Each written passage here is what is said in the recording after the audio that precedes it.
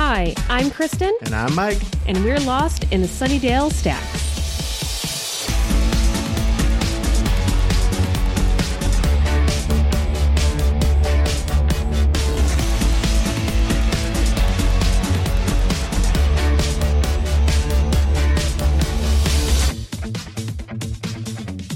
This is the Sunnydale Stacks, where every other week we immerse ourselves in the world of Sunnydale, California, and review 2 episodes of Buffy the Vampire Slayer. This week, we're dusting off Something Blue and Hush. We have a listener question this week from Nicola. Thank you, Nicola. Hi. Hi, Nicola. We're waving. You can't hear it. You can't. No, it's like swoosh, swoosh. Whoosh, whoosh. She would like to know, if all you could wear was one character's clothing, whose would it be? I have a theory before you're about to speak. I'm Giles. Yes, of course. Of course, Giles. I win. Yeah, 100%. Nicole and I kind of had a bet going on. Yeah. Yeah, because, I don't think, part of the reason is, first of all, he's shown wearing more comfortable clothing this season, so he doesn't always have to be in 3-piece suits. Sure. Yeah. Most other men on the show either wear one outfit or crazy outfits all the time. Yes. Like nothing but like giant floral paisley stuff or like band t-shirts and weird peep show shirts. Says the guy wearing a Mystery Science Theater t-shirt. Yeah, because it's awesome. It is. I've already complimented you on it. Oh, thank you. So I had trouble here. Yeah. Because it was like, what do you want to look like versus what do you want to actually wear? Like there's a much bigger bevy of options on the female side. There are. That's true. They very much care what the females are wearing and not so much the male. It's like Giles and an Angel is separate. And then every guy else just has one outfit that they wear. Unless you want to wear a duster and then Spike. So I was going to say Glory. I was looking at the characters and I was like, she looks hot. Mm-hmm. She always looks hot. I want to look good. If I'm going to be wearing this every day, I want to look good. Yeah. But then again, she is always wearing high heels. Yeah. She's always very formal. Like it's always a cocktail dress. It's slinky. It's hot. And I appreciate she is a hot woman, but sometimes I want to wear PJs. Yeah. And sometimes pants. There's nothing she could paint in. No. How would I paint? Yeah. And just no pants. There's never any pants. Nope, not a single pant. That's not practical. Although, spoilers for the Glory season. Major spoilers, so skip ahead a couple of minutes if you don't want to be spoiled. Would that also include being able to wear, what's his name's? Ooh. That'd be interesting because scrubs are comfy. Yeah. That would be a really interesting thing. Does that mean that I get to wear like the fancy red short cocktail dress and then like when I want to be comfortable, scrubs, because nothing's more comfortable than scrubs. Mm-hmm. Okay. If that's an option, Nicole will have to let us know if that's an option. It's tricky. Then yes, I would go with Glory. Mm-hmm. If that's not an option and Glory and Ben are separate, then I choose Faith. Oh, okay. Because she looks great. She always looks really good. She does dress up a little when she goes dancing in the bronze. That's but true. in general, she's very practical. She wears a lot of pants. Yeah, a lot of like boots that look like you could actually walk around in them. Yeah, they're not going to hurt your feet. You know, I've had high arches. They need support. Yeah. So, yeah. The girl can rock a tank top, and I appreciate that. Yeah, that's absolutely. I appreciate a tank top. It can look good, but I'm and you just comfy. never see Giles in a tank top. You don't. He should wear more. Show off those guns, buddy. You know he works out. Yeah, he's working out with Olivia in this episode. Yeah, he is. Speaking of which, let's head into the Sunnydale Stacks and open the books on Something Blue.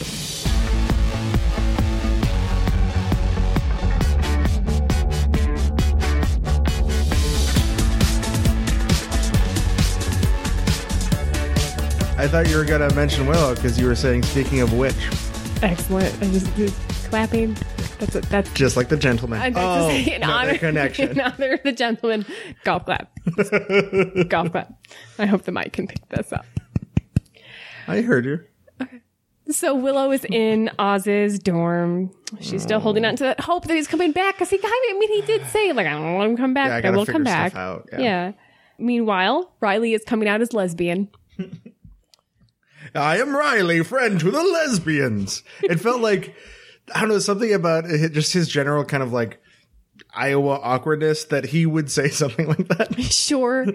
I feel like this is in the light of the fact that this is still the 90s. Yeah, it's pretty progressive. It's letting you know, hey, this show is pro-lesbian.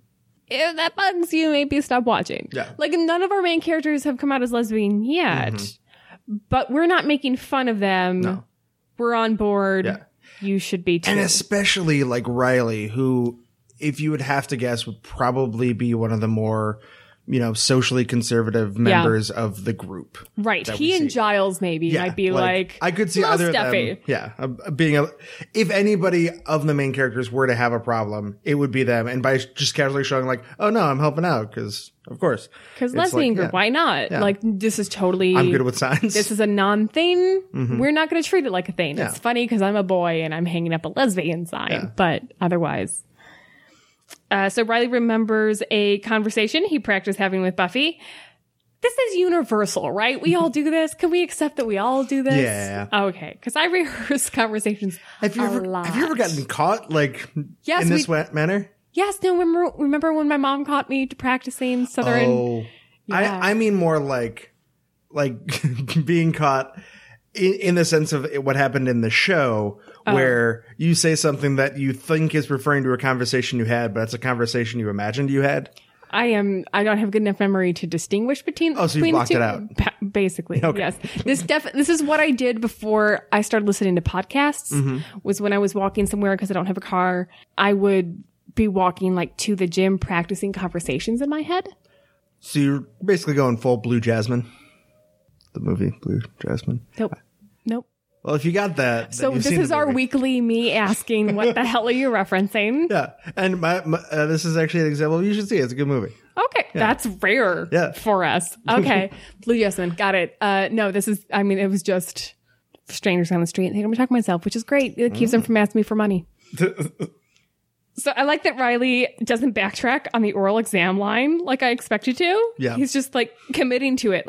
No, I 100% believe that talking to you is tricky. You are a mystery. He's like, no, you kind of suck a little bit. Y'all are beautiful. I like him. He just loves that crimped hair. His hair is crimped? No, her crimped hair. Her hair is big. It's like beer bad big. Yeah. It's weird because then that actually it's up and not looking like that at all. It was I don't know who decided this scene. She really needs the crimped hair.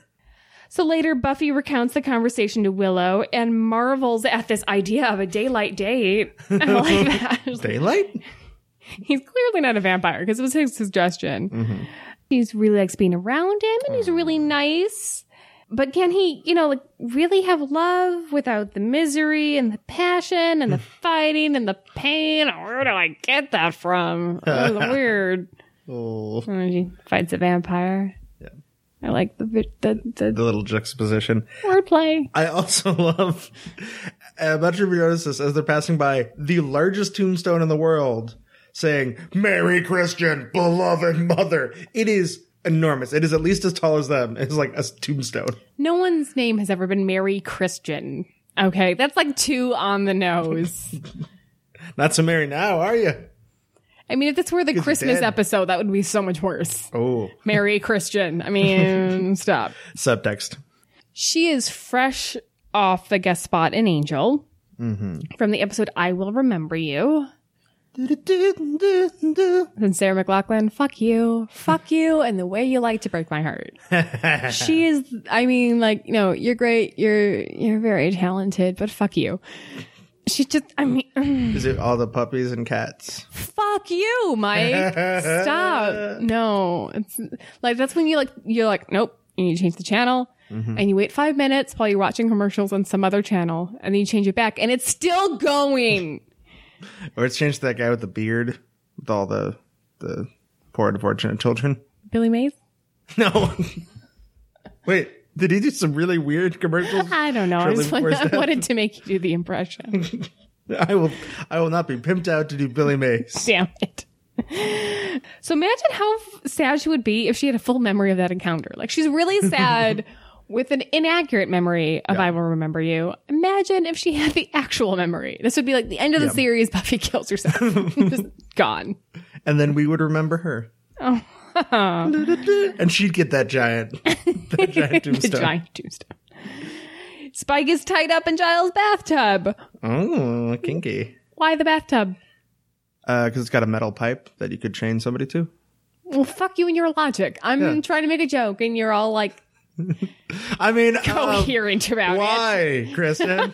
Why is Spike tied up in the bathtub? Isn't that crazy, Mike? It's weird. No, you're right. Fine. Oh, okay. Yeah.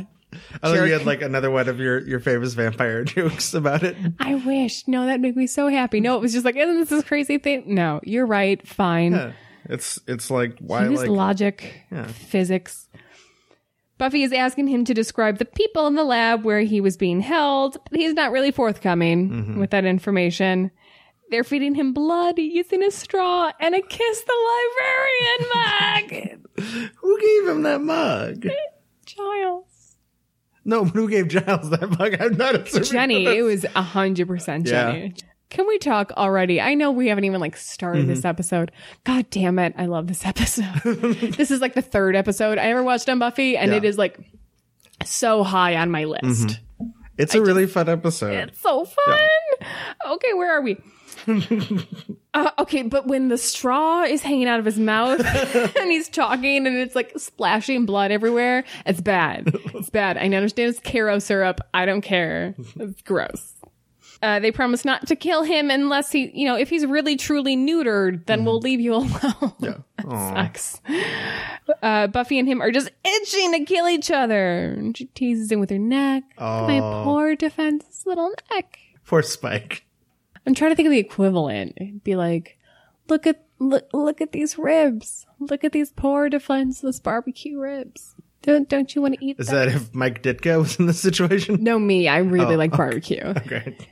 Willow wants to try a truth spell on Spike. It's a good idea. She retires to Oz's dorm, but it's been wiped out. Oh, not even the widespread panic poster. Why wouldn't you leave that? Yeah, it is. That way we could take a drink at gone. least. I mean, at one point I start thinking about logistics, about like who's been paying his tuition and his room and board, and how did it take that long? Well, I mean, he's God. Yeah. So, okay. Yeah. Sure. Yeah. Yeah. So, in one night or in one day, rather, it's just gone completely empty. She cries to Buffy, and it rips my heart out. Stop making my Willow cry. Oh, poor little Willow. So it's hitting her for real now. Oz is really gone. If that character doesn't come back in 2 episodes, that character's gone. It's gone. At the picnic, Riley is really into driving. Ooh, that's some car talk. In a weird way. Click and clack. Click and clack does not apply to driving. When's the last time you drove a car? No, it's from Car Talk. It's a podcast. Stackers, back me up on this. It's a podcast about cars. Well, yeah. Well, it was originally like a radio show, and they podcast it. Click and clack. Heartbroken Willow wanders by and joins their picnic, kind of awkwardly. That's oh boy. That's more awkward than the lunch with what's her name, Bianca or whatever, Veruca and Oz. Yeah, your apples are turning brown as they do. I'm gonna say that to someone one day and just see how they respond. It's like Werner Herzog just walked up to you. Yes, it's just like that is exactly what happened. The apples are dying, as all things must, and be reclaimed by nature. That's excellent. I want you to do that every episode now. Later, she is dancing away her troubles at the Bronze to Blink 182. Whoa. That is throwing it back. Yeah. That's it's accurate for the time. It is straight up out of my adolescence. And it just feels like every high school movie, like between the years of 1999 and 2004, was advertised with that song. Well, I mean, that was like a big... It was. That band was very big, and now we like to make fun of them. Blink 180 who? So I have to say, the Scoobies are very judgmental here. She is at least 18. Right? Okay. They're freshmen in college. Yeah. Did you drink as a freshman in college? Not really, no. Really? Not really, no. freshman year of college when I first started drinking. Like, it was like... That's when a lot of people do. Like, I went away to 4-year school. Your parents aren't around. There are frat parties and theater parties and... any party, house parties. So is it, I mean, the fact that the Scoobies are like, oh my God, you're drinking. You must be an alcoholic. And it's like, no, she is 18. That's what you do. But she is hiding her drinking, which is suspicious. Because her friends are judgmental. I would too. I mean, that's a chicken and egg scenario, though. I don't know. She's 18. She's had a really bad week. I'd be like, girl, can I get you a second beer? And it wasn't but a month ago that beer literally turned one of their friends into a cave woman. Isn't... I mean, this obviously isn't poisoned beer because it's in a bottle, not out of the tap. Oh, you don't think you can make magic beer in a bottle? I don't know. I feel like when you have a bad, like, when your friend has a bad day, it's perfectly accessible to be like, honey, can I get you a glass of wine? Can I get you 3 glasses of wine? Like, it'll make Can you juggle these 3 glasses of wine? It's gonna feel better temporarily. It doesn't mean you're an alcoholic. Calm down, everybody. Willow's an alcoholic. So then, after judgmental. So she's kind of a mean drunk. Yeah. Well, maybe that's why they're upset, because they know she's a mean drunk. I mean, that would piss me off, yeah. She wants to make her pain go poof. Mm-hmm. So she tries to make her pain go poof. Oh, man. Late night drunk is no time to do magic or shop on Amazon. No, or text. That's when you just order a pizza and fall asleep on the couch. Mm-hmm. That is what you do. So she does a magic spell to make her pain go away, or rather for her will to be done. On earth as it is in heaven. I mean, yes, that. Why is there also not a joke made about the fact that her nickname is Will? She wants her will to be done. Come on, Giles, just take advantage of that. So she tries to command her heart to heal, but that doesn't really work. Yeah. I'm feeling different. Do we know why this first command isn't working? Is she not phrasing it correctly? I think the implication is that there has to be like some kind of, not necessarily anger, but something similar to that as far as like, it's not just... I'm going to say this and it happens. Because every time it's like something that she's kind of either really yelling or making a sarcastic remark. Yeah. Like, I feel like it's something about the passion level as you say it. I also feel like maybe phrasing might be a thing because she's like, I will let my heart be healed instead of like, hey, self, don't be sad. Yeah. Or like, oh, they're not sad. Whoa, they wouldn't be sad. Get over Oz. Done. So Giles arrives to scold her for shirking her responsibilities. Aww, but I mean, like, he's not a teacher anymore, so kind of he can fuck off. I think he's genuinely concerned about, like, because that's very unlike her. If he did that for, like, Buffy, I feel like that would be weird, but it's like, he knows something's up because Willow would not be the person to, like, miss an appointment and not care about it. Yeah. Like, he knows something's wrong. It's just, like, her saying, like, oh... I had this idea. I can swing by that store. It's like, it's not terrible that it's like, oh, I forgot. Like, oh, all right. Well, cool. I'll pick them up. But I mean, it is still like forcing him to live with Spike. That is kind of a dick move. Yeah. He advises her against doing magic until her energy is more focused. But that straight up pisses her off. Everyone just wants her to get over it. She tells Giles he doesn't see anything. What? Flash, what? Now Giles doesn't see anything. But it takes a really long time. Yeah, I mean, like, gradually. Yeah. It's a thing. Because it would be a little too obvious if you immediately went blind and be like, something happened here. Yeah, that would be, I mean, immediately, like, I can't leave your room. Yeah. I think this is also good in the way that, like... when you're mourning and like I mean it's a stretch to say that she's grieving, right? Because when you compare the idea that like Oz left town, that it's terrible, he's the love of his life, she's heartbroken, but it's still better than Oz died. Like that's I went to a nice farm upstate. Yeah, I don't want to belittle anything to do with like actually losing a loved one versus like they left but they're fine, but they left but they're fine. But the idea, it is true to life, the idea that like grief takes a long time And in general, your friends are going to be more annoyed with it quicker than you're over it. Yeah. And I like the idea that the Scoobies are, because they're nice people, they recognize that like the right thing to do here is support her, besides the fact that I'm annoyed by it. And then it's only when she's not there, they're like, okay, super annoying, but we've been dealing. Yeah. Yeah, because there's no way that it's going to be that interesting to hear. I'm really sad Oz is gone, as long as you're going to feel, I'm really sad Oz is gone. It's not a lot of fresh material you get. Right, exactly. That doesn't mean you can't be there for them. It just means you're human. Yeah, it's like, okay. Giles tries to do the truth spell, but can't read the book. Oh.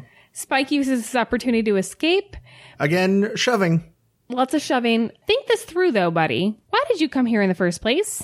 Because you can't do more than shove, apparently. So you were starving, so you came here to get food. If you leave, where are you going to get food? Angel's blood guy. I heard butt guy. Yeah, Angel's butt guy. I gotcha. You know, Angel is that guy that he sucks out his butt? Sucks a little blood out of his butt? So, who's Spike gonna eat? Someone's butt. That sounds like the weirdest cliffhanger for an episode of Buffy. Who is Spike going to eat? Find out next week on Buffy the Vampire Slayer. Back at the dorm, Willow is cleaning Amy's cage and throwing a little pity party. Oh, Amy Rat. It's okay, girl. You throw that pity party. I throw plenty of pity parties. Yeah. Sometimes you need one. And everyone's invited. Everyone is invited when Willow's involved. Oh. First, Amy's a perfectly normal girl. Then poof, she's a rat. Aww. I love that they actually got her to come back for that little cameo. I know. It makes me really appreciate this actress that she'd be like, yes, I'm on board for that. Yeah, I'll come back for a 3-second nude cameo. It makes me so happy to be like, oh, no, Amy, come back. Oh, shit. It was almost there, and it's going to take us 2 seasons to get her back. So Buffy has to go find Spike, but Willow doesn't really understand why. I mean, he's probably just standing right there. And hey, guess what? He is. Oh, yeah. Okay. So he's looking for the entrance to the commando lab. He wants them to fix what they did. And he gets so frustrated. He does. Tearing up the grass. Yeah. I appreciate the fact that there's a reason he's just like, you know, at first you're like, oh, he's just standing there because that's part of Willow's spell. And he's like, no, this is the entrance to the, just fix. I mean, this to me was the answer to the question, like, where do you think you're going? You're just going to starve. And him be like, I'm going to go back to the lab because this sucks. Buffy drags him back to an increasingly blind Giles. Aww. While Willow moans to Xander about Buffy leaving her for Spike, the Slayer and her hostage vamp are breathing hard in each other's faces. I mean, they hate each other, right? They just really hate each other. They could never be nice to each other. Well, fine. Why doesn't she just go and marry him? Oh, shit. It's not really phrased as my will be done. Like, it's a question. It's not a command. But Giles enters his room as Spike finishes proposing to Buffy. Aww. Dun, dun, dun, dun. Dun, dun, dun,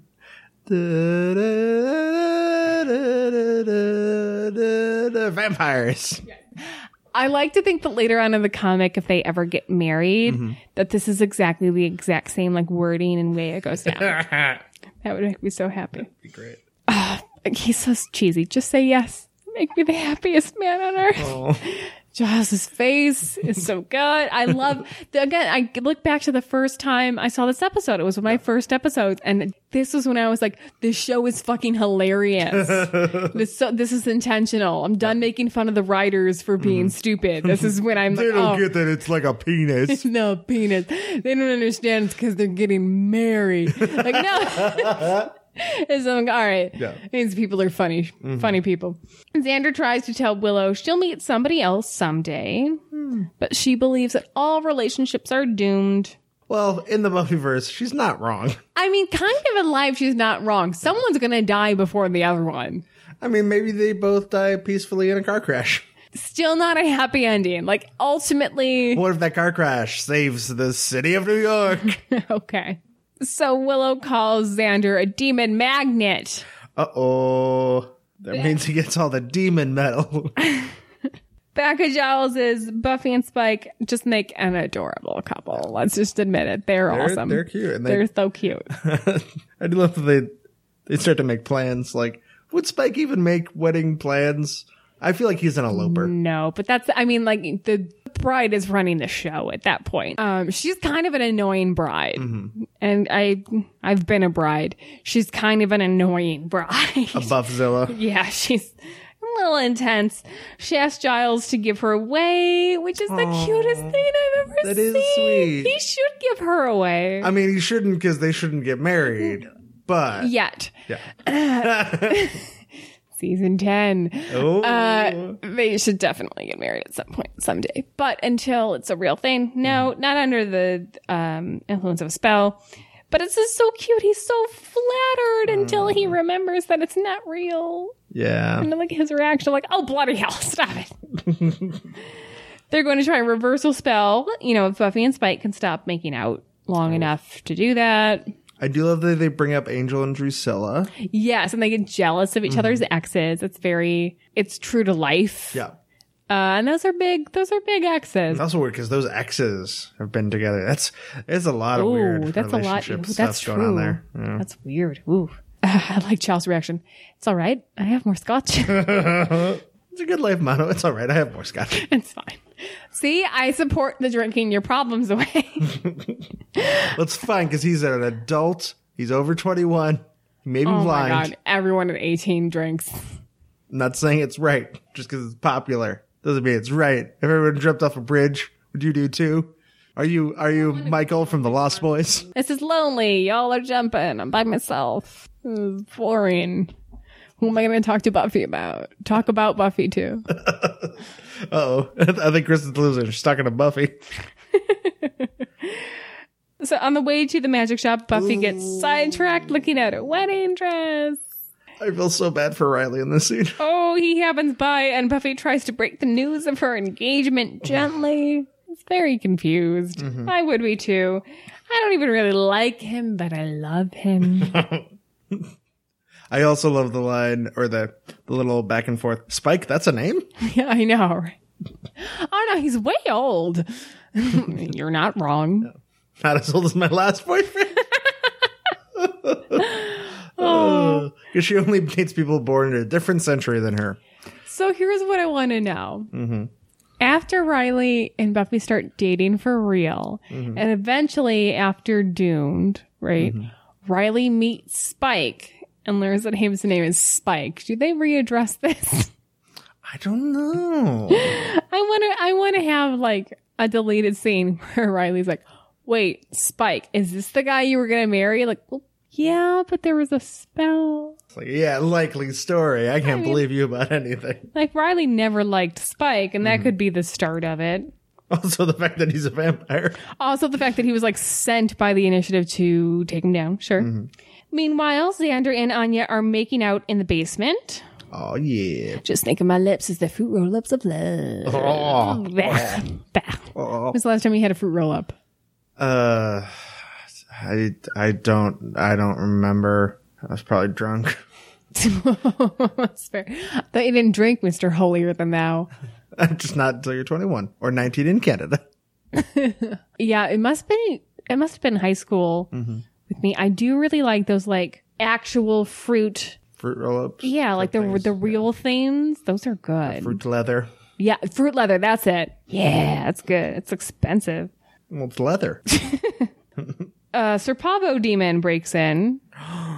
Not that kind. That kind. Anya's knowledge is really helpful here. They should do that more often. They don't enough times be like, I don't know what's going on. And her be like, I'm 1,200 years old. And I'm a farmer demon. I got this. I know who that is. His name's Bob. Bob the demon. Bob the demon. So they drown him. But the demons just keep on coming because Xander is a demon magnet. Doesn't that mean that Anya shouldn't be able to disattach herself from him? She's not a demon anymore. She's a former demon. Okay. Once a demon, always a demon in my book. You conservative, judgmental piece of shit. No drinking and no demons.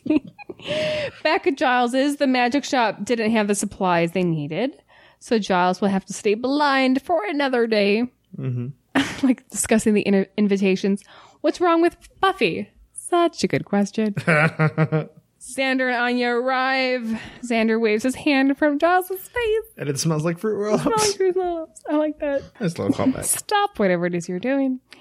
So Spike and Buffy are getting married. How? What? How? All good questions. Oh, so I love this episode. There's so many good moments for like these one-liners. Yeah, there's a lot of great lines. Can I be blind too? Yes. Sarcasm. So much sarcasm. Xander is actually the one that puts it all together. And it takes every ounce of his brain power to do so. So much. Like, hold on. Wait, I have a thought. Willow is attacked by D'Hoffryn. First time we'll meet him, not the last. The head vengeance demon maker. Not cool, bro. No. Cut it out. Just cut that shit out. Cool. Could have just asked nicely. The pain that Willow's caused with her spell was like an audition. Ooh. This makes me think of, this is like a precursor to Dr. Horrible. When he's like, we're watching what you're doing, so, murder someone.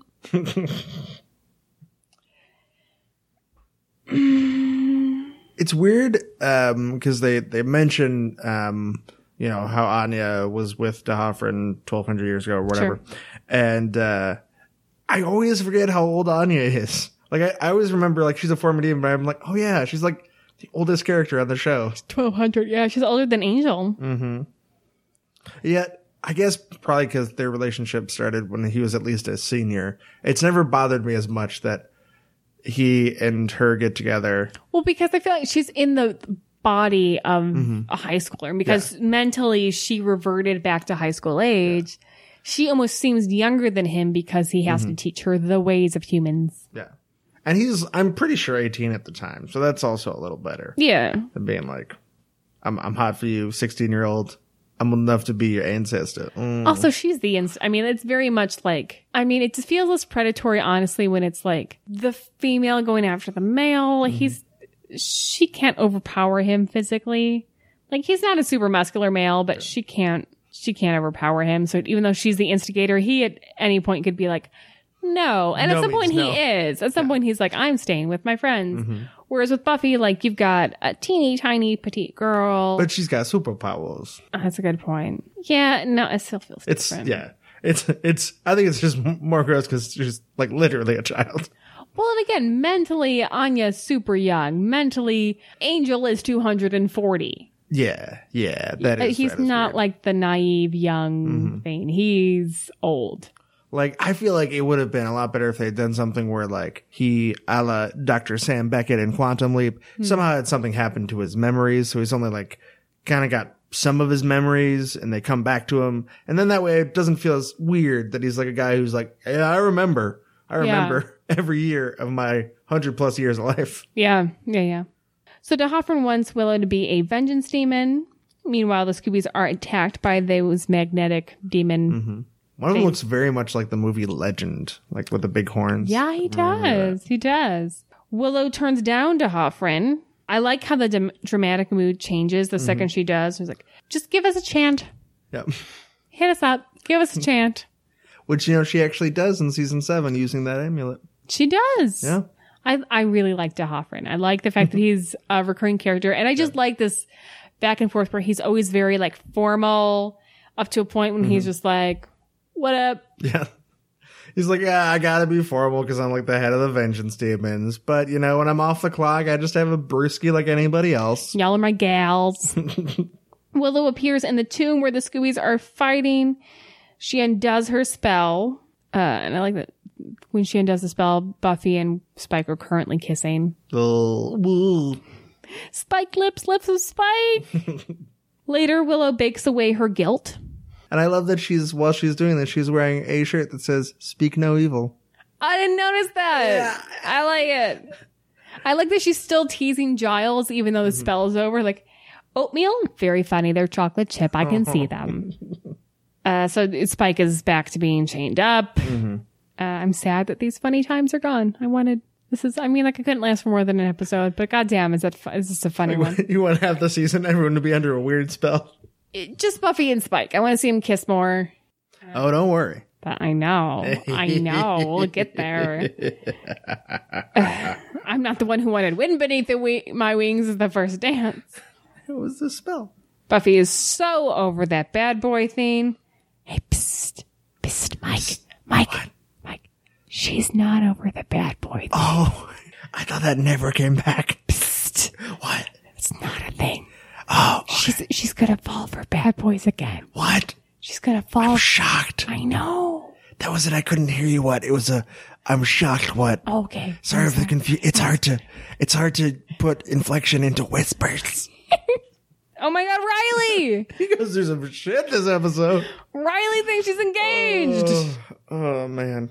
But it was all just a joke. It's not a bad cover. She's already proved herself to be weird and quirky. Yeah. Like, it works. And he's like, you had a joke that you were going to marry a guy named Spike. Yep. You're insane. Yep. But you're still single? Yep. Yeah. So what you think about Something Blue? I think it's something awesome. I was hoping you were going to say that. I also think it is something awesome. Again, it's one of my first episodes.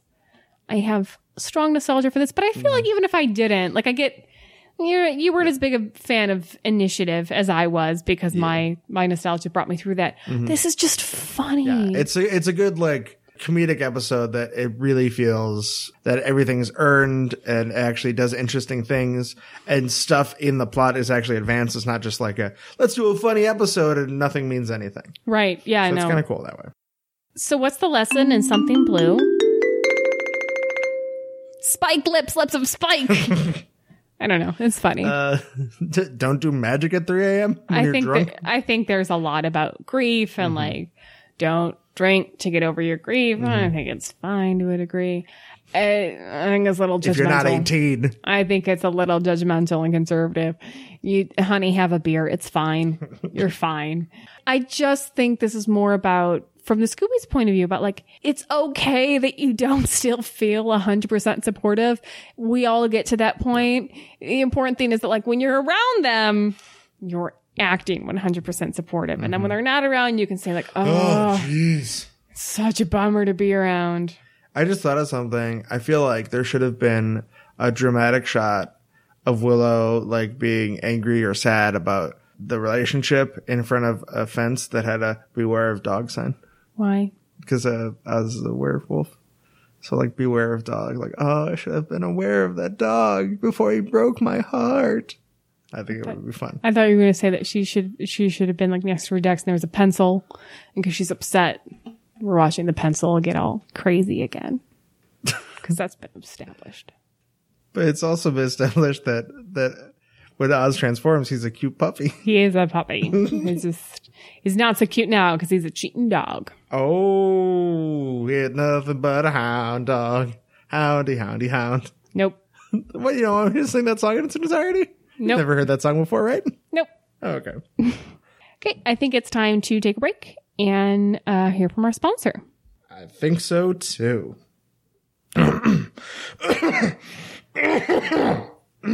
Oh, ouch. That's a nasty cough you got there. Yeah. My throat is killing me. Like a really formal, creepy demon with a scalpel. Wow. Yikes. That is bad. Hey, here, try one of these. What are these? They're Gentleman brand lozenges. Gentleman brand lozenges? Yes, Gentleman brand lozenges. Just pop one in your mouth, and your cough will stop so fast, you'll swear someone cast a spell on it. They're strong. They kind of sting. Fast acting, right? I'm sorry, what's that? I can't hear you. Gentleman brand lozenges. Quiet that cough, or else. It's time to put Something Blue back on the shelf and open the books on Hush.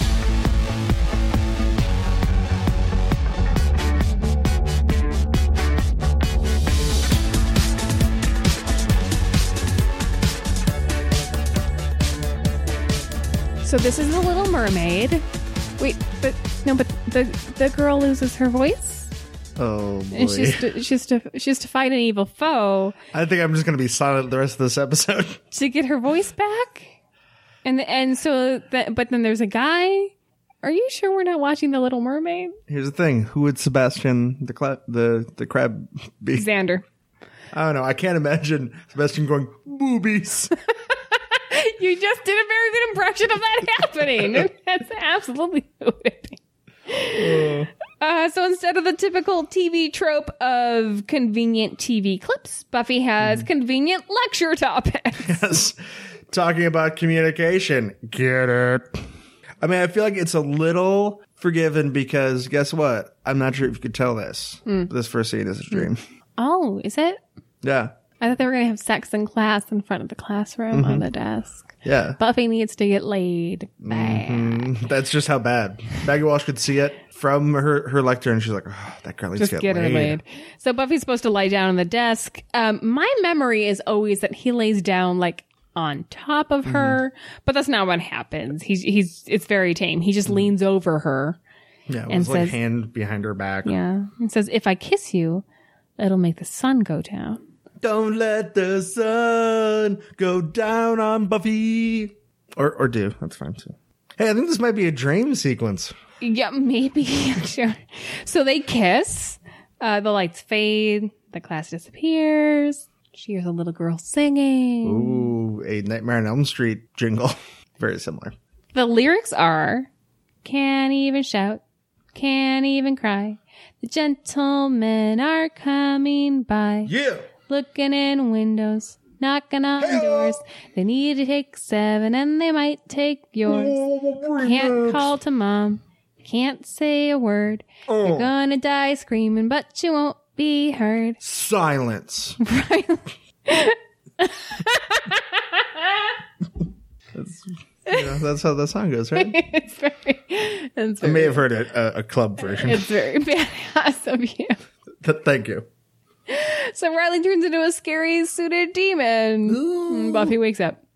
So after class, Riley asks what Buffy's up to tonight. And she sleeps. She's patrolling. I mean, petroleum. Petroleum fun. You have crude oil tonight. I like the fact that because she now has a history with him of like just being goofy and not making sense. He's like, you have crude oil? Yep. Okay.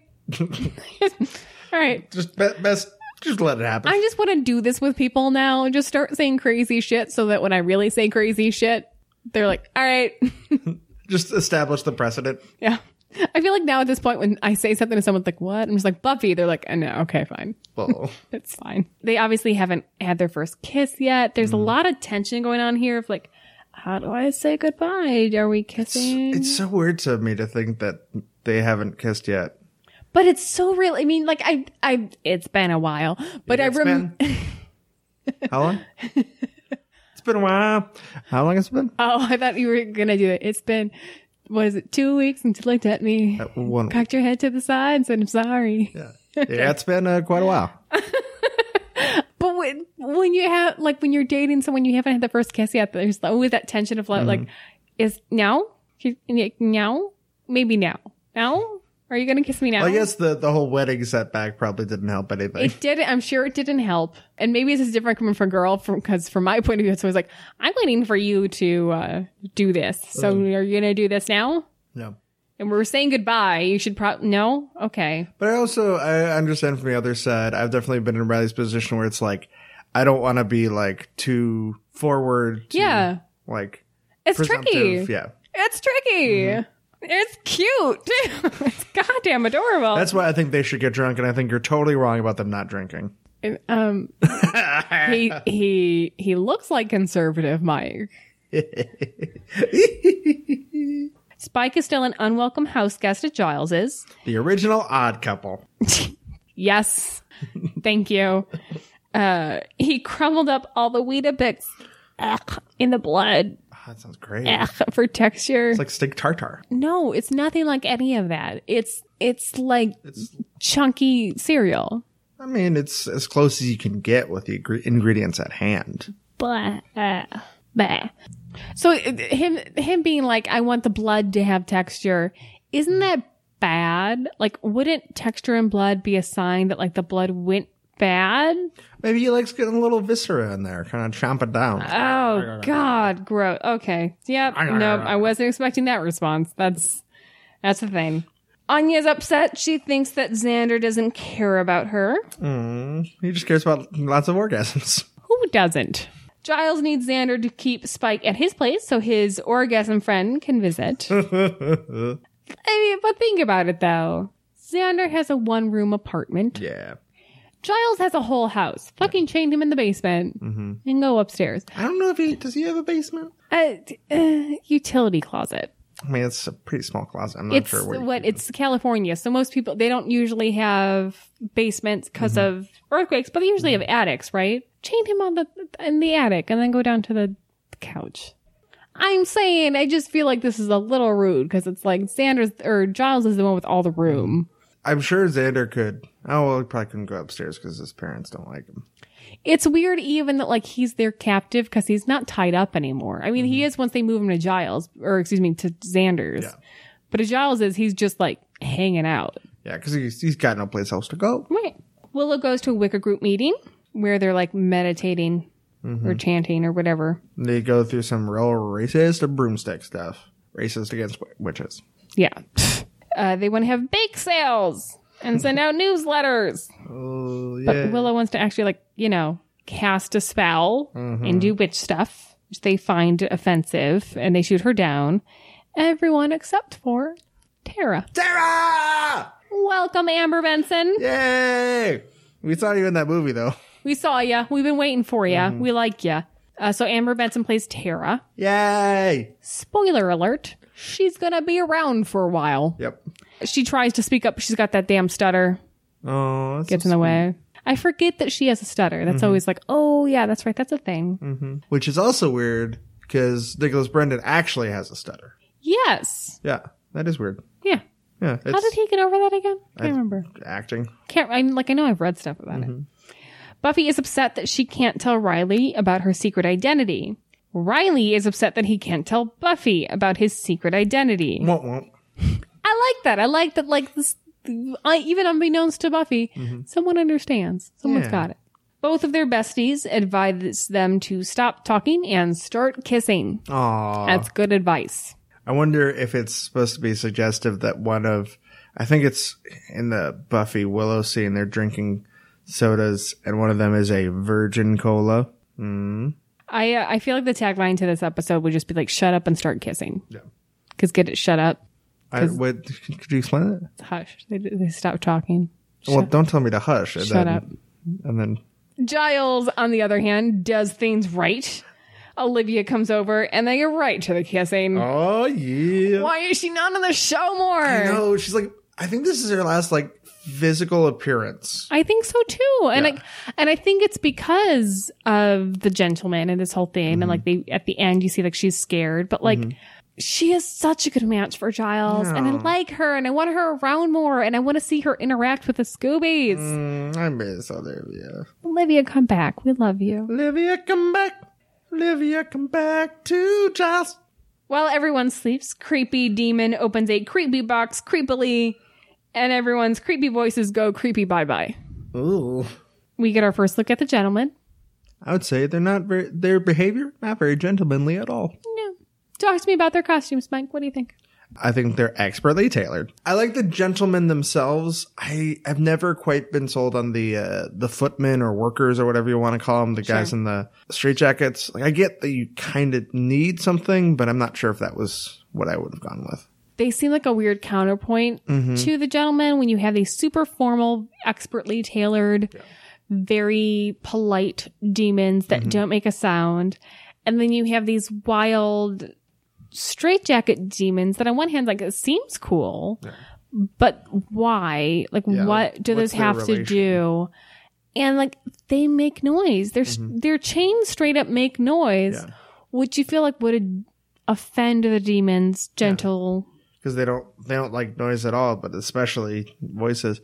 I feel like something that would be more akin to, like, I guess one thing it could be like former victims with their like mouths sewn shut. That would be creepy.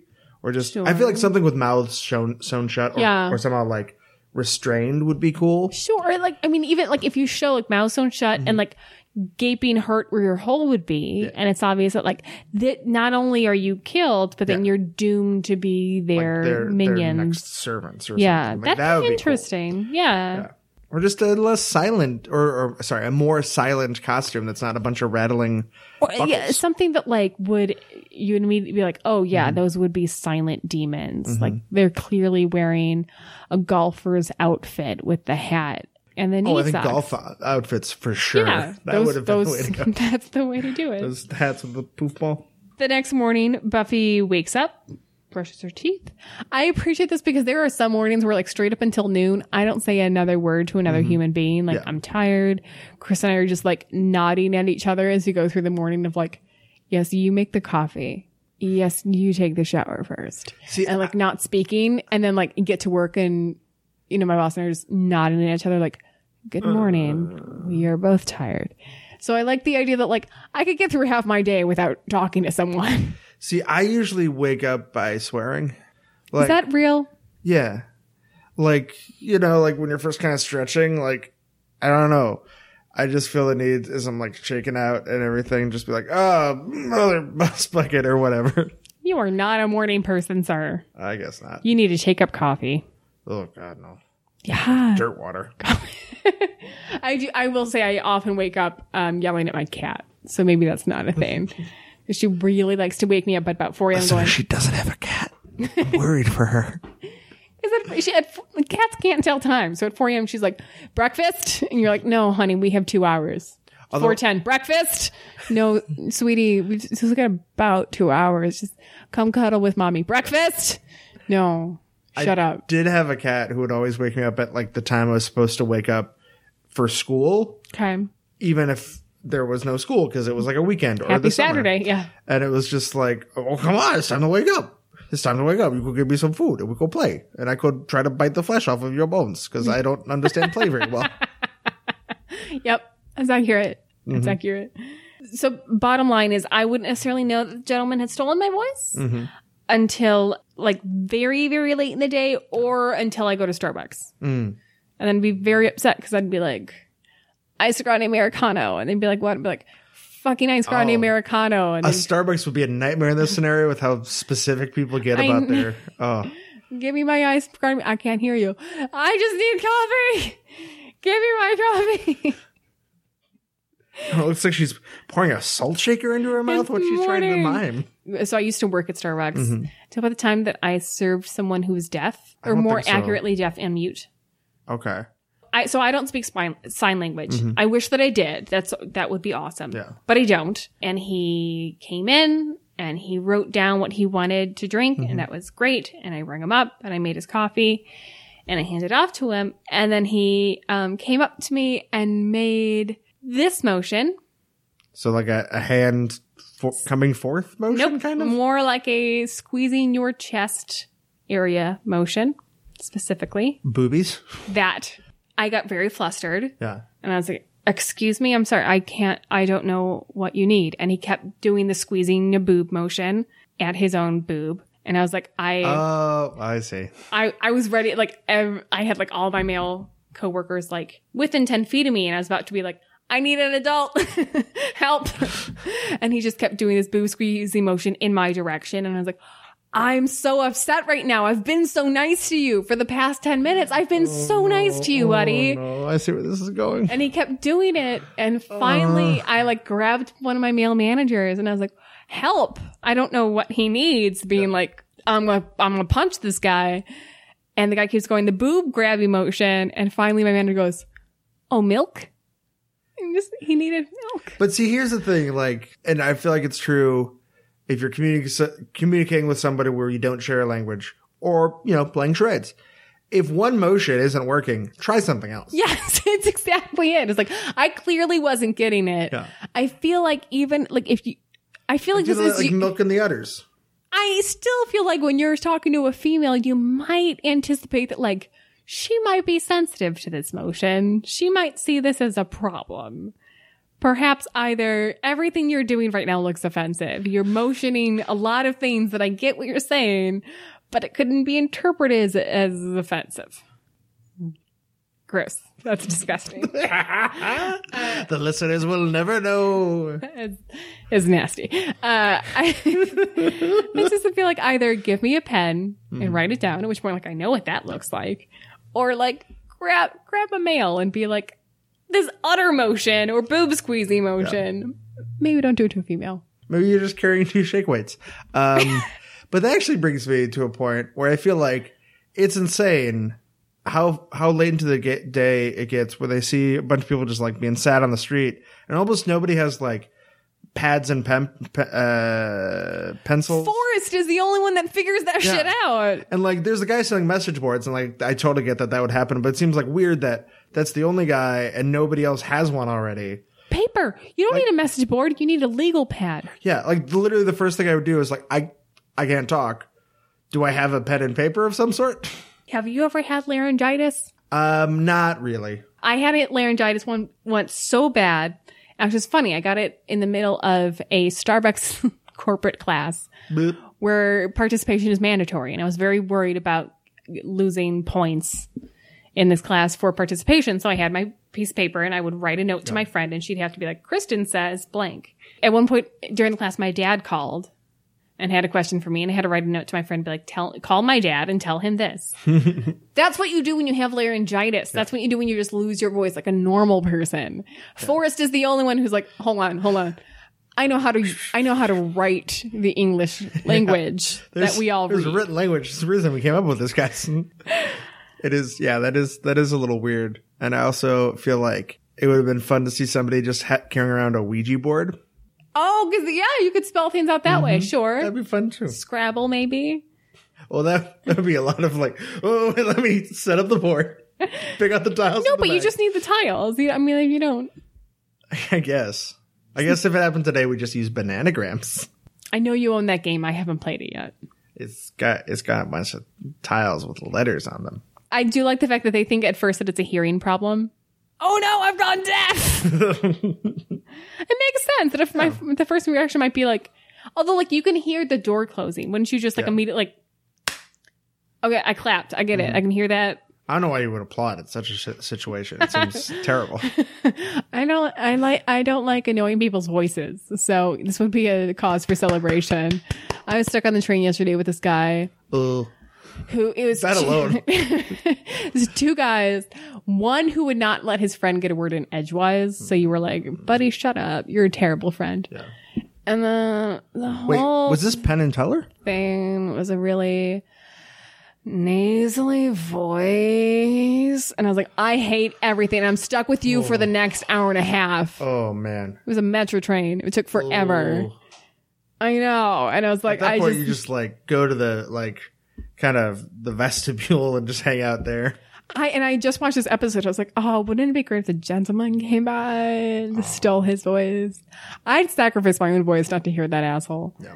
I remember, on the subject of overhearing people, there was a group of guys on a bus going through Wrigleyville once, of course. And I forget the exact term. It was something horrible, like crush or pound or, smash. And you probably see where this is going. Where one of the guys was lamenting to one of the other guys about like how he can't find a girlfriend. It's like, man, I just want a girl and I could just smash and then talk to. Like, if you look very carefully at that sentence, you'd probably figure out why you're not getting that. Because you're referring to the act of making love as smashing. Ow. Yeah. Yeah. It was awful. And they just kept going on about it and like trying to have this like earnest, like, I'm there for you, bro, conversation where it's like, none of you get it. Proof that the gentlemen are actually doing us like a community service. You know what? The gentlemen aren't so bad. 7 They're hearts? not so bad. That's 7 not that bad. Is worth it. Yeah. I mean, we're in a city of how many? Yeah. Million? Who knows? Just Sunnydale, the ever-changing city. Oh, I meant Chicago, but yeah, sure, Sunnydale, whatever. Oh, and if it's 7 in Chicago, forget it. Fuck it. Xander and Spike are having the exact same realization that the gals are having. Mm-hmm. So when Spike goes like this with the two fingers, is that the British fuck you? Yeah. Okay. I didn't know if that was a joke about charades about like, okay, 2 words. 3 syllables. I think it's a film. I don't think this happened, but it should have been Xander, of course, not saying, but mouthing 2 words. There needs to be a charades. Like someone needs to do the charades rules. So Xander tries to call the girls, but they can't talk. Doy! I would do this. Back at Riley's frat, they try to get into the initiative basement, but the voice authorization won't work. And it seems like such a shitty system that you have to like go enter an override code. Like, what if somebody just had laryngitis or like a cold and the voice didn't so you remember your override code. Riley should remember his code. I like that Forrest is behind him and actually writes out the words which Riley can't see. Come on. It's like I have to do the trope here. It's like come on to emphasize. He's so serious about it. They finally get out and Professor Walsh points to the sign that says, "In case of emergency, use stairway." Wait, where are those stairs? Yeah, I don't know. People in Sunnydale are straight up losing their shit. I mean, I get it. It's weird and it's scary. But I actually would feel oddly comforted that it wasn't just me. I think I would freak out more if I was the only one this was happening to. Yeah, if you just all of a sudden lost your voice completely. And not like, oh, I have a sore throat, but like, no, but seriously, like no matter how hard I try, I can't make sound come out of my mouth. Right. But when it's a whole town, you're like, all right, well, someone's on top of this. Like, my doctor may not give a shit that I can't talk. She'd be relieved. As would everyone, I'm sure. I'm sorry, guys. We make the podcast a lot harder. We'd have to get like a third person and you just write on a message board and they say what you think. I like to think that person has like a really interesting like Australian accent. Something very just distinct. Oi, mate, here's what Kristen says. Cast my voice actor. Yeah, I feel like my doctor might be like, whatever, we'll send out for tests. If it's the whole town to be like, well, I'm just going to sit back. Someone will figure this out.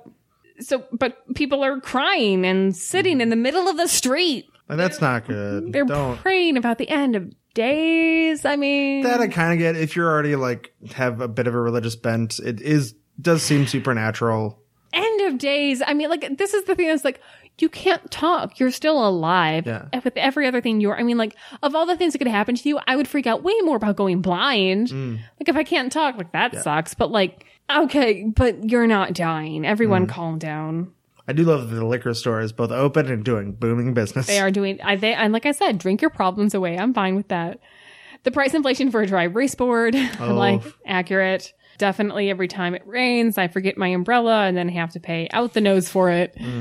And then Buffy and Willow buy them anyways and go to Giles's.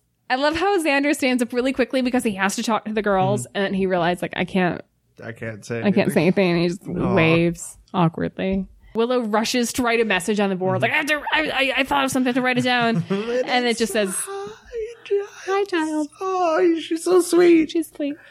The news says that the town has been quarantined for a laryngitis epidemic. Sure.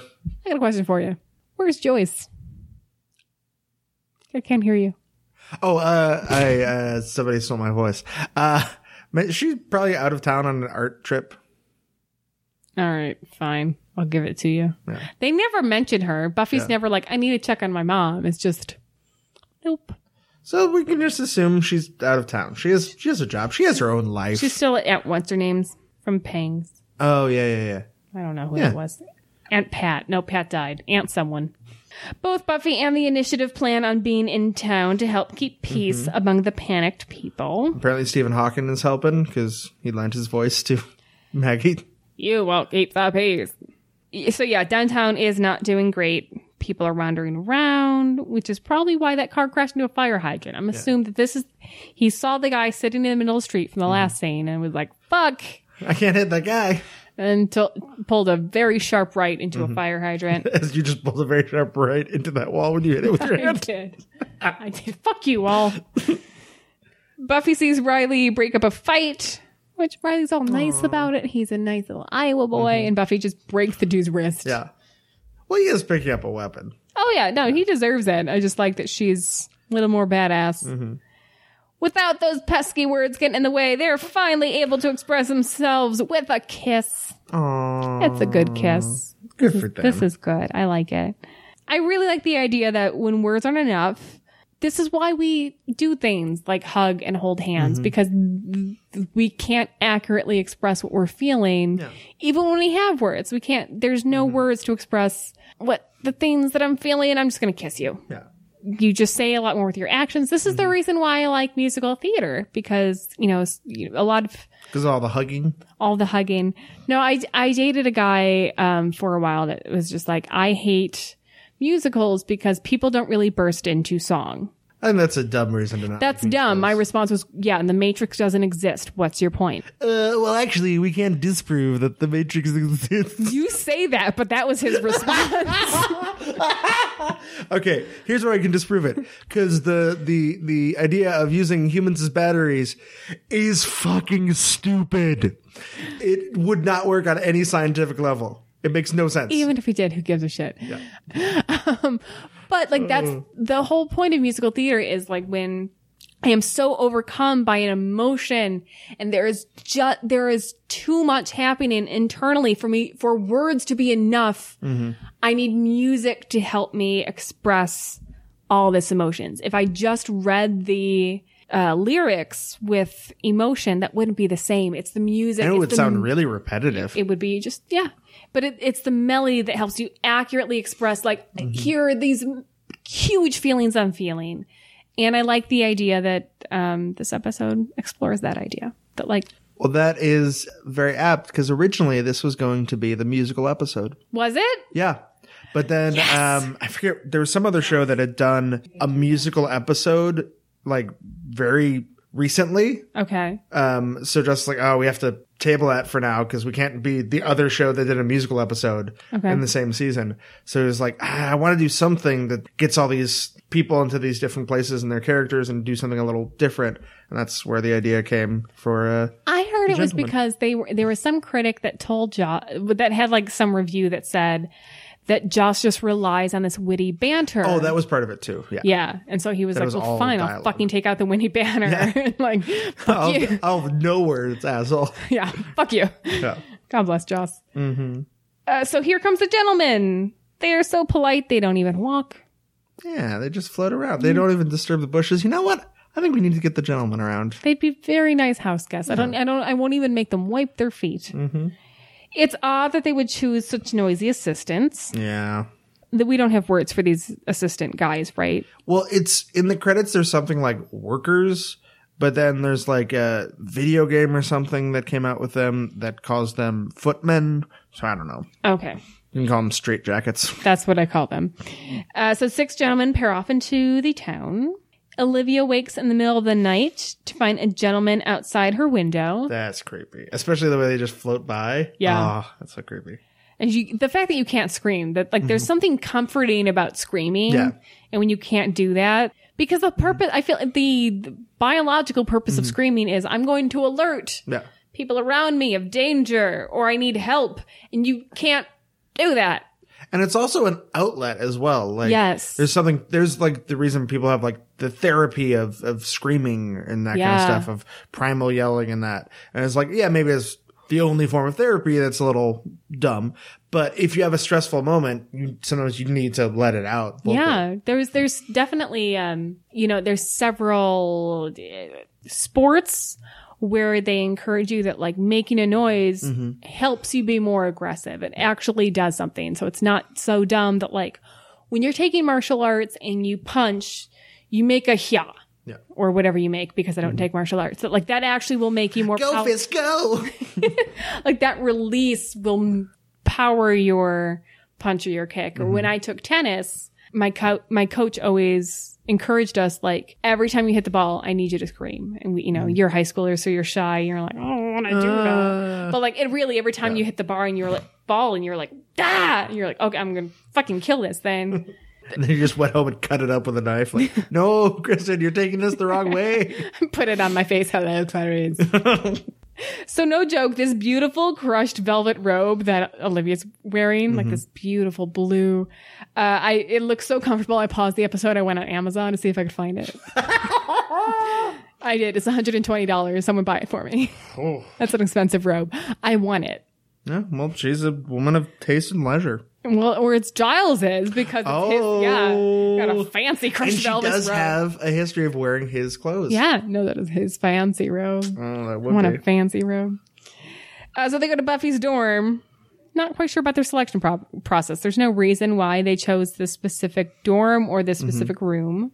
I think it's kind of cool because it seems like there's, when they have the scene of all the gentlemen like clapping, like, oh, you did such a good job. There is some weird thing where it's probably, they have some weird sense of like taste. Yeah. Or like, oh, that's a good one. Yeah. Like, oh no, throw that one back. Yeah. This is not good enough. Mm-hmm.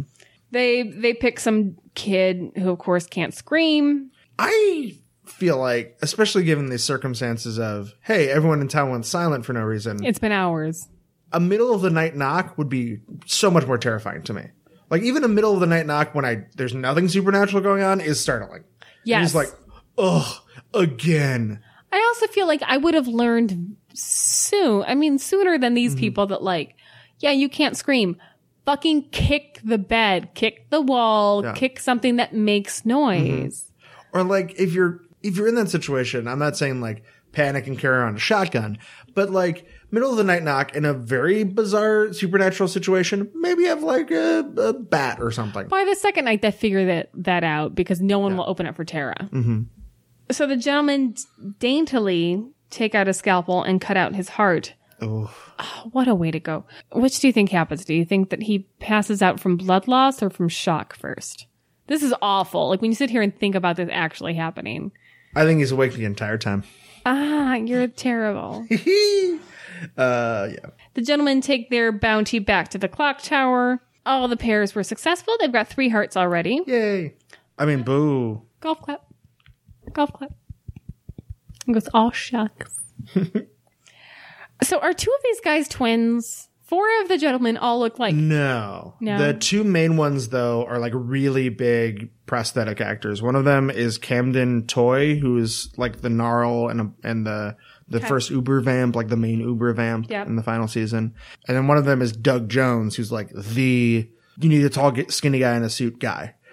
He was in Pan's Labyrinth. He was Billy Butcherson in Hocus Pocus. He was... Oh, okay, He was in Hellboy. He was Abe Sapien, which is the guy who in the first movie was voiced by David Hyde Pierce. But then when David Hyde Pierce actually came in to voice it over, he was like, wait a minute, the actor who was there on the set did a perfectly fine job. Why the hell did you hire me? This is stupid and disrespectful to his performance. So we refused to do the sequel and refused to do press for the original movie. Wow. Yeah, just out of like, no, this is ridiculous that you hired me. He did a fine job. Wow. Yeah. Okay. Yeah, it's kind of badass. Yeah. I love that story. Yeah. I don't need your paycheck. Mm-hmm. He's like, I mean, I'm legally required to like do this because like I had signed a contract to like do the movie, but I'm not going to do any press for it because it's ridiculous that you hired me for this when he did a fine job. Good for him. Jeez. So those main 2 guys, you obviously knew who I was talking about. They look very similar. Everyone else you can distinguish between them. Yeah. Mm-hmm. The next morning, security is doing such a good job of keeping people out of the victim room that Buffy sneaks right in. Guy needs to use his peripheral. Yeah. I was a lifeguard. They always tell you look in your peripheral. That's what you use. And then when you find a kid that's just staring at you, that means that he's terrified because he knows he did something wrong. And all you do is you give him a really hard look and that kid goes, okay, I'm sorry. And you're like, I don't know what you did, but yep. Yeah, you should be. I saw you, kid. I got eyes everywhere. Olivia is a super talented artist and sketches the gentleman, which sparks Giles' memory. Hey, fairy tales, that's a thing. Yay. I love that they're fairy tale monsters. I do too. That's cool. He gathers the Scoobies in a lecture hall for a presentation. I like the fact that he plays music. Yeah, just to add ambiance. Yeah, he doesn't need that music. He just, he wants it. The first slide is backwards. He's so confident. Mm-hmm. This is the, like, cool guys don't look at explosions. Yeah. Cool teachers don't look at their slides or their overhead. That, sheets. Sure. Buffy's, I also like their reactions. Like Willow's just like, oh, it's backwards. And Buffy's just very eager, like, ooh, ooh. And Anya's just immediately doing like a little finger twirl. This is why this episode is so great, because you get all these nonverbal, like, that's exactly what that character would do. Yeah. And I love how, like, smart Willow is, where she thinks of all, like, well, we could do this, or we could do this, or we could do this. And Giles is like, yeah, I thought of that too. I get it. Suck up. Yep. Yeah. Anya has popcorn because she's not super invested. The gentlemen are fairy tale monsters. What do they want? Willow, ever the honor student, raises her hand and points to her heart. Boobies. I love that it's clearly not boobs, but boobies. Yeah, like boobies? No, I can't ever picture Xander using the word breasts. Oh, no. No, or even boobs. Even boobs would be better, but boobies is like such a it's such a 13-year-old. You're 12, trait. yeah, I know. Like, boobies. They come to a town, they steal everyone's voice so they can't scream. And then, I like that then gets its own slide. Then, dun, dun, dun. So dramatic. Drawing of the bloody gentleman. It's just so gory. It's like a sequence. There's more than one slide. Of 3 different of these bloody gentlemen. And I like the fact that the blood splashes on the gentleman's face. Mm-hmm. Like the gentleman himself is getting bloodier as he goes. Yeah. Xander wants to know, how do we kill them? Buffy does her staking motion. Looks like she's jacking off. She's milking that cow. At least pointed at your heart. Like she's pointing straight up at her crotch. But like, I feel like if you were to use a prop, sometimes you would just do it kind of like in front of you, like dur, dur, dur. Yeah. I feel like I'd still be at my chest. So no sword can kill them. So we get a rocket launcher. We've done this. But a princess screamed once, and that killed them. I love that Willow comes up with the idea of like a CD. Like, yeah. I feel like I wouldn't have thought about that, but I feel like someone in the writer's room was like, you guys, plot hole, hold up. You could just play a CD. And it was like, we'll make it a thing that Willow thinks of. So maybe Steven Tyler. But no, only a real voice would work. Buffy wants to know how she can get her voice back, but Giles has no idea. Buffy will patrol tonight, but he draws her fat. I mean, it's a baggy dress. He draws her fat. I would probably react the same way of like, buddy. Everyone else is going to research. Commandos are suiting up this time. No more civvies. But you know what? At least they don't need walkies. That's a plus. I mean, you can. I had this thought too of like, oh shit, you can't even. You're just on your own. Although I think there is a communication system of like using something like Morse code on walkies. For our young stackers, text messaging did not exist yet. Well, maybe the gentleman stole the phone's voices. They didn't though. But I'm not being sarcastic. Text messaging was not a thing yet. I mean, I think it was in its infancy. Like, it wasn't a thing, but like, I think you could. When Buffy was a freshman. This is what, 2000? Text messaging does not exist yet. I mean, it's not widely available, but I think there was such a thing as text messaging. Because I remember seeing it on like the X-Files or something in the late 90s. Buffy is walking along the sidewalk with her crossbow just out. Out. It's just out there. Boom-ba-doo, look at my crossbow. I'm hunting deer. It's road deer. Riley goes to investigate the clock tower. Tara, in her super impractical hippie skirt, searches for Willow, but she runs into gentlemen on the way. I love the scene where they're like behind her. It's such a classic horror movie. Yes. That's great. I feel like if you watch enough horror movies, you just instinctively, anytime there's a close-up on someone with a lot of empty space in the background, I'm just watching the empty space. Like, I might be missing something really important in the foreground right now. Something's going to pop up. Something's going to pop up. No, they're popped up. I don't know what it is about me that I'm so competitive. Like, you're not going to fool me. I'm going to see it coming. Tara starts knocking on doors, but no one's going to help. Which at first I was like, hey, everyone's an asshole. But then I remember last night, somebody knocked on a guy's door and he got his heart cut out. So in the middle of the night. So it's kind of suspicious. Maybe smart. Buffy comes across a gentleman and fights their straitjacket people. She gets a nice neck snap in, so that's cool. Yeah. Meanwhile, Riley is also attacked by straitjacket dude and they fight. Tara runs into Willow. Literally. But after a really great fake out where she's like knocking on a door and you're like, Willow, open up. Yeah. And then it's not that door. It's a gentleman behind that door. And then it's just Willow was on the top floor or something down the hall. Yeah, they're on like different floors and then she goes up to the right floor. Yeah. Buffy's fight ends up morphing with Riley's fight and then they put weapons on each other and they fight on each other. Secret identities. But figure that out. That's a fucking act break right there. That's amazing. That they're like, you're just... I mean, for Buffy, at least she has some context of like, Riley's a commando, dude. Yeah.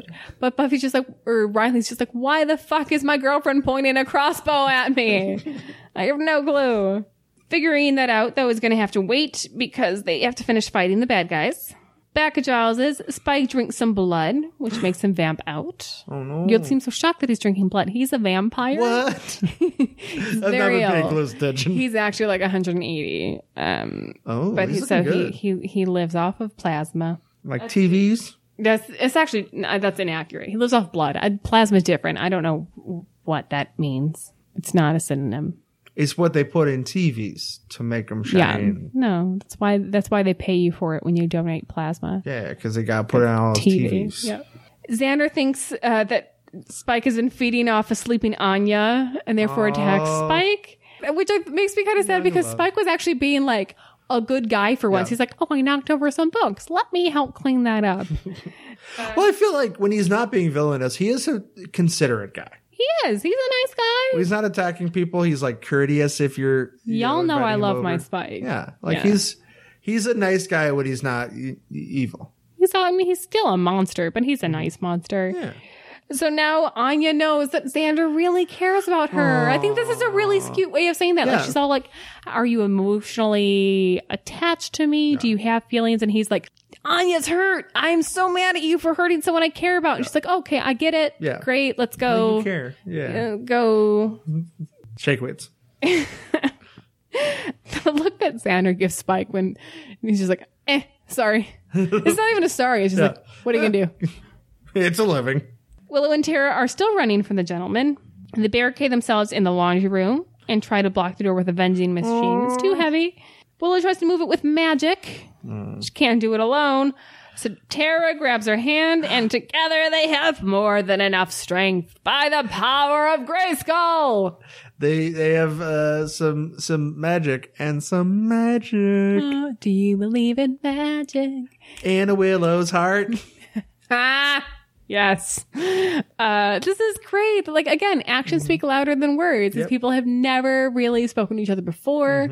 They could have that awkward of like, I mean, spells are dumb, right? Except maybe not. Yeah. Maybe spells are real. Until, Tara just sees Willow attempting a spell. It's like, hey, I can help. Back at the clock tower, Buffy chases a straitjacket dude upstairs. The gentleman prepared to cut out Buffy's heart, but Riley saves her. Buffy sees the box from her dream and tries to motion to Riley to smash it, but he smashes something. I don't know what he smashes. Something. Like a snow globe. He's so proud of himself, too. I did it. So instead, he smashes the box. She does the thing. I like the mime work there. That's a good little, like, two hands, the flaps for the box. She should play charades. She'd be very good at it. Also, she's the only one that figures out, I'm going to bang my hands on this thing to get your attention. Like, I can't... See, that made noise. You heard it. I can't speak, but I can still make noise. Yeah. Buffy screams, which is, I'm sorry, this is a terrible scream. Oh, you don't like this? This is such a bad scream. Can I hear your impression of this scream?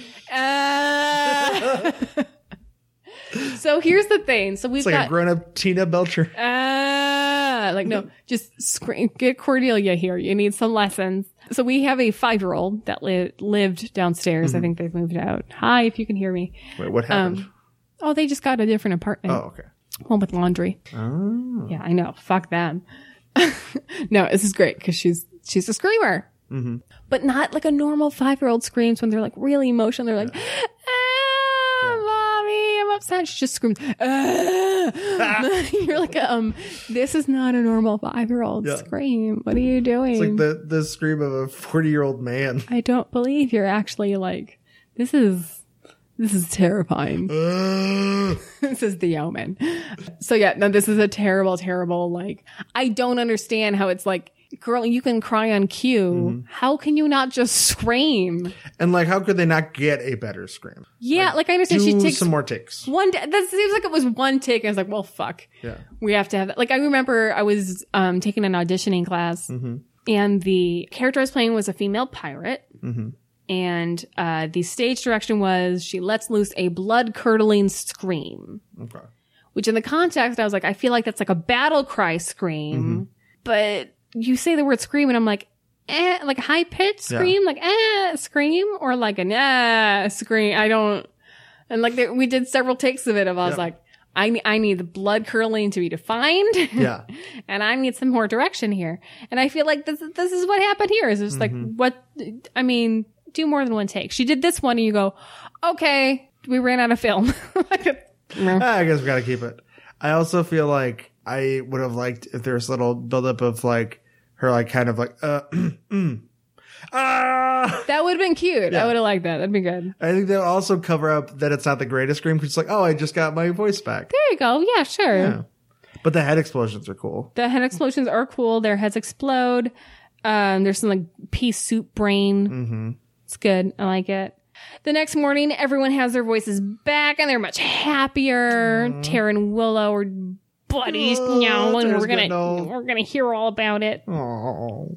Tara tells Willow that she is powerful and special. And there's some undercutting tones there. Yeah, magic. So it definitely already feels like they're flirting. Mm-hmm. There is something in the smile. Well, they're already holding hands. Are they? Oh, you mean when they did the vending machine? I thought you meant when they're like sitting on the couch. Yes, it was casually sitting on the couch holding hands. No. They're just the way they're smiling and like keeping eye contact. Mm-hmm. Like, I feel like that's like a mistake. Like I've never looked at someone that way and been like, this is weird. This is all platonic. Oh God, it's super platonic. So, and of course, Tara is nice to Willow, so I like Tara. Nice to my Willow. Good job. Aww. So Olivia seems that she's too scared to return, and she's going bye-bye. Olivia. Riley goes to Buffy's room. I guess we need to talk. I guess we do. And then no one says anything, and I love that. It's so good. It like fits right in with the episode of like sometimes words. Did the gentleman come back? Words just aren't enough. Yeah. They're just not enough. Mm-hmm. What do you say? Say, good job with your dorky little electro gun. So what's the lesson in Hush? Actions speak louder than words. Sometimes words are great, but sometimes they are just not enough. See every interaction in this episode. Buffy and Riley don't have the words to tell each other how they feel. Xander doesn't know how to tell Anya he cares about her. Giles tried telling Olivia about monsters, but she doesn't believe him. Tara's too scared to talk to Willow at the Wicker group. You take the words away, and hey, guess what? Buffy and Riley finally show each other how they feel. Xander's defense of Anya proves to her that he cares if she's hurt. Olivia, seeing the monsters, hammers home that they're actually real. And Tara and Willow learn about each other's power and possible feelings. Give the words back. It's all gone to shit. Riley and Buffy are right back to not knowing what to say. This is awesome. I'm trying to take your message to heart, and I'm just doing mime work right now. I appreciate that. I saw it happening. Are you thirsty? I told you, this is good. Oh, he's had too much. He's a little tipsy. Oh, no, he's sick now. He's very sick. Oh, he's sleepy. Now he's sleepy. Oh, he's in dreamland. He's running around. He's so happy in dreamland. Look at that. Oh, what's over there? Pick that. Oh, he's got a big old sandwich. Yummy. He loves that sandwich. Oh, what's in the sandwich? Oh, the sandwich is eating him now. It's a vampire sandwich. And now he's a vampire bat. The sandwich turned him into a vampire bat. And now he's very tired of flying. Flying is hard. So he's going to take a nap. And then he's out of dream world and he's back with us. Hi, Mike. Oh, hi. What happened? I think we just learned that you and I need to play charades together because we're going to be awesome. Assuming that I'm accurate in everything I just said, I'm not sure. It was mostly actually about the Clinton administration in the 90s. So oh, shit, we needed. That wasn't a sandwich. That was George Stephanopoulos. He's very tiny, so I understand the confusion. Sandwich. So what do you think about Hush? It's a great episode. So good. So this is the only one that's been nominated for an Emmy, right? Yep. I see why. I mean, I will take that back. I don't see why, because so many more episodes should have been nominated for an Emmy. But you can see why if they were just going to choose one. I can see why. I can see it, yeah. It's entertaining. Even if you're not like a huge fan of the show, this is one I could see you watching and getting a lot out of. Yeah. Just because you can kind of like catch up to like, okay, supernatural things are real. I kind of get the relationships, and then you can see the little arcs that happen. And how many other TV writers could pull this off where you have this episode with no dialogue. And not only are we following, but we're just like super engaged. Yeah. And it's not like you're not constantly thinking about, ooh, they're not talking. Right. Yeah. Like words would just ruin it. Mm-hmm. So a fun fact about this episode.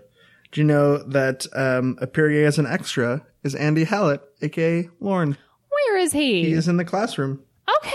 Yeah. So next time you watch it, look out for little baby Lorne. Has he shown up on Angel yet? I don't believe so. I don't remember when he shows up on Angel. Yeah.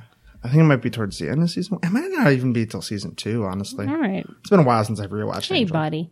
Yay. Hey, you buddy. Good to see him there. So, we just saw our little buddy. Maybe we could take a little trip international. Buffy Tapaja, Vampirit. Ernie Dragon, das rein de Fleisch Canoe. Future Rifle International. Ni hao. I don't know. How is it? Okay.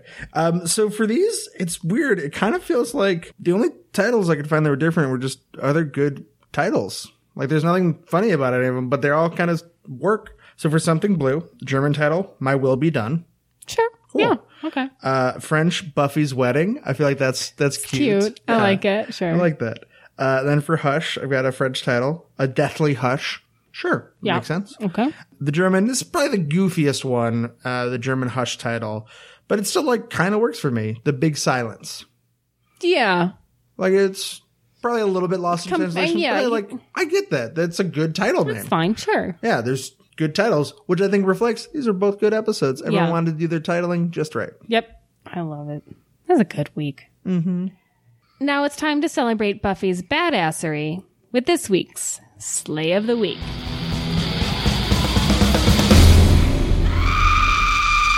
So I'm not sure if this is an actual slay because I'm not sure what happens to this one. Mm-hmm. But one of the first themes that arrives in the clock tower, I don't know what happens to the guy, but there's such a really cool shot of like Riley reaching into his boot and pulling out a dagger. Mm-hmm. It's very dramatic. I don't know what happens to the guy, but I think it's... So your slay of the week is the rule of a dagger? Yes. So that dagger got slayed? Well, it's the way that Riley looks like a badass this scene, okay? He's a doof most of the time, but now he's like, I got it in my boot. But then he also has his little zapper gun. Zap, zap. Well, I like the dagger in the boot. It looks a little more badass than like the zap zap. Okay, so my slay of the week is an actual slay. Snap. Snap. Bet you wish I didn't have my voice now. Yeah, I got a lozenge for you. Hold on. Okay. I haven't heard about these yet. So mine is the kid in the dorm room that the gentleman slay. Because that is terrifying. That could be in a horror film. No, I kept thinking, while it was going on, I kept thinking about like, what would that like to live through? To be alive and like conscious as someone cuts out your heart with a scalpel. And not just like anybody, but like all of a sudden in the middle of the night, you open your door and these like monsters come in and hold you down and forcibly and you can't scream. There's no chance. You can't even scream. It's not even like your screams are being muffled. You can't even scream. Yeah. And they cut your heart from your chest. That's terrifying. It's super terrifying. Good choice. Mm-hmm. Go Doug Jones. Who? What? Doug Jones. He was the head gentleman. Oh, right. No, you told me that. Yeah. That was... Yeah. I don't like to think of them of actors in costumes. It's just the gentleman. Oh, yeah. I mean, it was totally like he was the movement coach for the actual gentleman. Yeah. No, the real guys. But one thing I do have to mention, one of the gentlemen is kind of chubby. Yeah, for a gentleman. This was my polite way of saying two of them look alike, but then the other ones I can tell the difference. Yeah. And like, I'm not judging. If you want to do you, gentlemen, you do you. But it seems weird that there's one that's like chubby. And the other one just eats like all skinny. The hearts. They're like, we had 11 hearts and now we're down to 6 because you fucking ate them. Dude, we need 7. Yeah. Stop eating the hearts. What? We're doing fine. He has a low iron count. Yeah, maybe that's it. He's a gentleman with a glandular condition. It's the protein. I need the protein. He's on the paleo diet. Yeah. I wonder if they do eat them because their mouths never open. Maybe they have little straws. Their mouths open when they like silently scream. Oh, I guess they open a little bit. Yeah. They just don't talk because it's impolite to talk ever. Mm-hmm. So shut up. Otherwise their heads will just shut up. I mean. It's impolite. You're being rude. You're being so rude right now. So rude. But I should You're apologize. so rude. Oh no. Milky Utters. Oh no. No, stop. No boobies. Thank you for tuning in to the Sunnydale Stacks. Please like us on Facebook. Look for us on Twitter and Instagram at Sunnydale Stacks to ask us questions or share your own opinions and memories about Buffy the Vampire Slayer. The Sunnydale Stacks is a part of the 27th Letter Productions Network. Look for our sister podcast, Hey Do You Remember? And join us next time when we dust off Doomed and a New Man when we get lost in the Sunnydale Stacks.